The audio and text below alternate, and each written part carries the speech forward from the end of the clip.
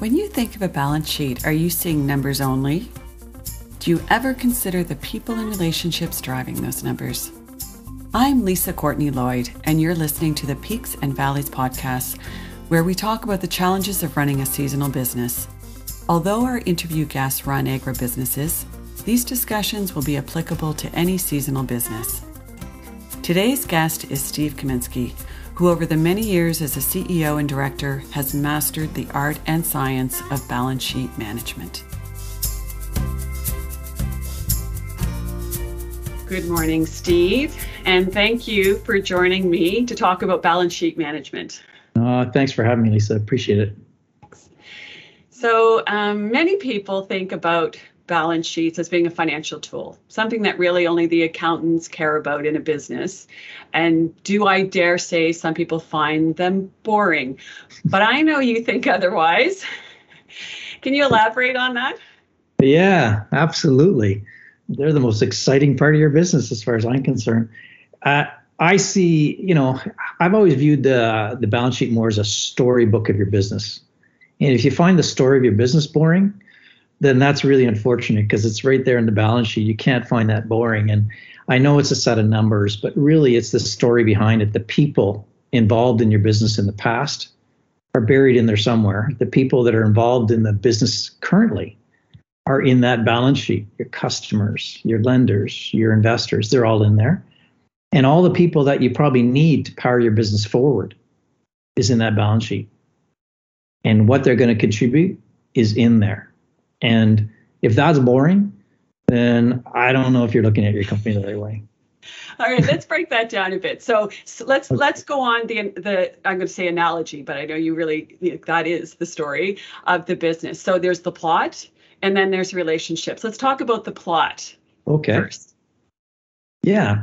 So the plot's just strategy. So the strategy of your business, to me, it's wonderful to have a strategy for your business to grow or to change or to increase market share, profitability. Those are all great parts of the kind of the storyline or the plot, but it really becomes something that comes alive when you can describe who is in that storyline and really articulate what they're going to contribute to the story. And it's the lender's probably an easy one. What lenders do I have? Who are they? The actual people, and how are they going to contribute to the story that's going to be the future of my business? And your investors, are they going to cooperate with what you're going to be doing? And what are you going to return to them? That storyline is really crucial to understand because the lenders and the investors are going to give you the power you need to be successful in the future. Then you have to deliver on making sure you have the right assets to then go do that. And so inventory, how much are you going to build your inventory? How much are you going to build your fixed assets, your iron in your business, let's say for an ag operation? Those are choices that you're making based on what they've said they're willing to support you on. And you better be right. Otherwise, the plot's a disaster. And if you are right, what a success. They want to stick with you. But that's really how I think the storyline, the plot starts to integrate with the people involved that are going to build your business with you. So when you are looking at your business and you're looking at your balance sheet, and let's say you're doing the same business for about 10 years, and then you want to make a change, be it growth, product extension, what have you. How do you look at the balance sheet at that point of change? Yeah, so I think, every business really needs to do some planning and strategic development of their business. So is the strategy still good that you've used for the last 10 years? Is it good for the next 10? And if it is, then do you have the balance sheet that allows you to get there? And in the case of agriculture in particular, the volatility on the seasonality is quite extraordinary. And so if you assume that in the next 10 years, I'm going to have 2 really bad years, if you assume that to be the case because of weather, or, usually it's weather, but there could be other dynamics that cause you to have a bad year, then you're prepared for it because you know what's going to happen. But if you pretend it's never going to happen again, then I think you're going to have a problem. So what are you preparing for? And what does your balance sheet need to be capable of doing if you run into a problem? Is it there to support you and take you through it? Or is it going to bring you down if that problem occurs? And so how you integrate your planning and your strategy going forward with how your balance sheet is going to support those initiatives, that's going to be a really important part of how you do your planning for the next year, 2, 3, 5, 10, whatever that is that you're planning. Okay. So let's take that concept now and relate it to what you said earlier about the people. So I know in an earlier conversation, because our business is agribusiness, you were talking about the lender who knows agribusiness. And then all of a sudden you're changing your business and maybe that lender hesitates a bit, and the importance of listening to that lender. Right. Can you tell me a bit more about what you meant there? Well, that's the thing. Yeah. So for example, let's say you do change your strategy, or the lender changes their strategy. If you don't have the conversation, then you won't know if the lender who was supporting you is still comfortable with where you're going and how they're going to support you on where they're going. That's not a bunch of numbers. That's two people talking about where the business is going. So that person is very important. And the clarity on what they're going to provide you is probably the best that you're going to get from anybody. So to me, the lender is the easiest one to have a communication with, because they're going to turn their communication into a set of rules that you can live by and that they're willing to live by.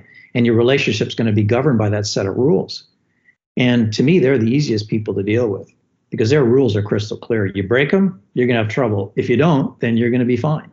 And so that person, though, is going to tell you what they can and cannot support in your business, which then allows you to assess whether or not there's points of failure you are ready to, recover from, because your balance sheet can help you recover or not. I mean, there's a lot of people, right? Your customers, are they going to support you? That's the other major group. The customers might say, look, if you can't deliver to me in this timeline, then I don't want you as a supplier. Well, that might require you to have much more inventory. So if you need more inventory, you got to go back to the lender and say, hey, lender, I need you to support me with my customer. Otherwise, they're not going to stick with me. Or if your customers are going to stick with you thick and thin, and you don't need to deliver on time, then you can have lower inventory. Well, that's important to know too. So, but you got to find the balance between what the customer needs and what the lender's willing to do. In the years that you've been working with companies and CEOs and financial people, is there one or two, mistakes is probably too big a word, but things that happen or you see that is just common? And if you could tell folks one bit of advice, this is what you would say. Is there something that repeats? Yeah. Oh, yeah. And it's the interrelationship of all those relationships. And so a customer says, look, I can remain your customer and I can grow with you if you do these things. And if you just say, yes, I'm going to do those things, and worry about how you're going to get them done later, then I think that's where people really run into problems. It's at that moment in time saying, look, I got to explore my options. So if the customer says, look, I'm going to double my work with you if you can deliver whatever product you have in a much shorter period of time, I can do much more business with you. At that point in time, you're imagining doubling the size of your business with this customer. But on your balance sheet, you're sitting there saying, okay, that customer has the asset side. If I increase that asset value in my inventory and I work with my lender to see if they'll finance it, and my investors to see if they're willing to take that risk, and if I don't get everyone on the same page, then I have to say yes or no.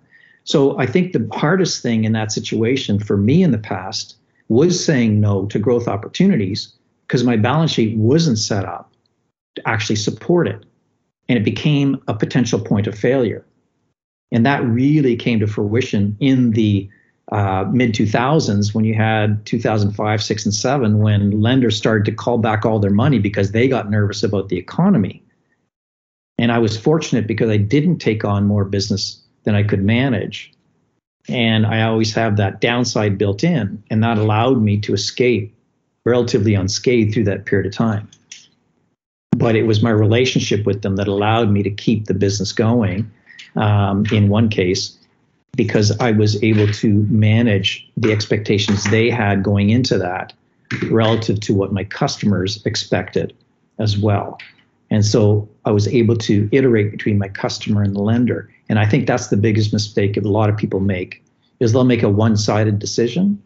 And there's never a one-sided decision when you're looking at your business. It's multifaceted with a lot of people that are involved, and there's a lot of key players involved. Right. Oh, well, you've just given me a whole new understanding of the word balance sheet, because I think typically, as you know, people think of it as balancing the numbers, right? The assets and the liabilities. But in fact, what you're saying is making sure that those relationships are balanced so that you can continue to have a healthy business. That's correct. Absolutely. Yeah. Well, Steve, I know you're very busy as we start off the week. And so I want to thank you so much for joining us. And I expect we'll have a second edition of this podcast to dig a bit deeper into certain aspects of a balance sheet. Well, I could do 20 if you want. No problem. Sounds great. Thanks. You've been listening to Peaks and Valleys, the podcast on seasonal business. Peaks and Valleys is presented by Market Maker Agriculture, a long-term hold private equity company that invests in agribusinesses across North America that have seasonal cash flows. For more information about Market Maker or suggestions for a topic or guest, contact seasonal@marketmakerag.com.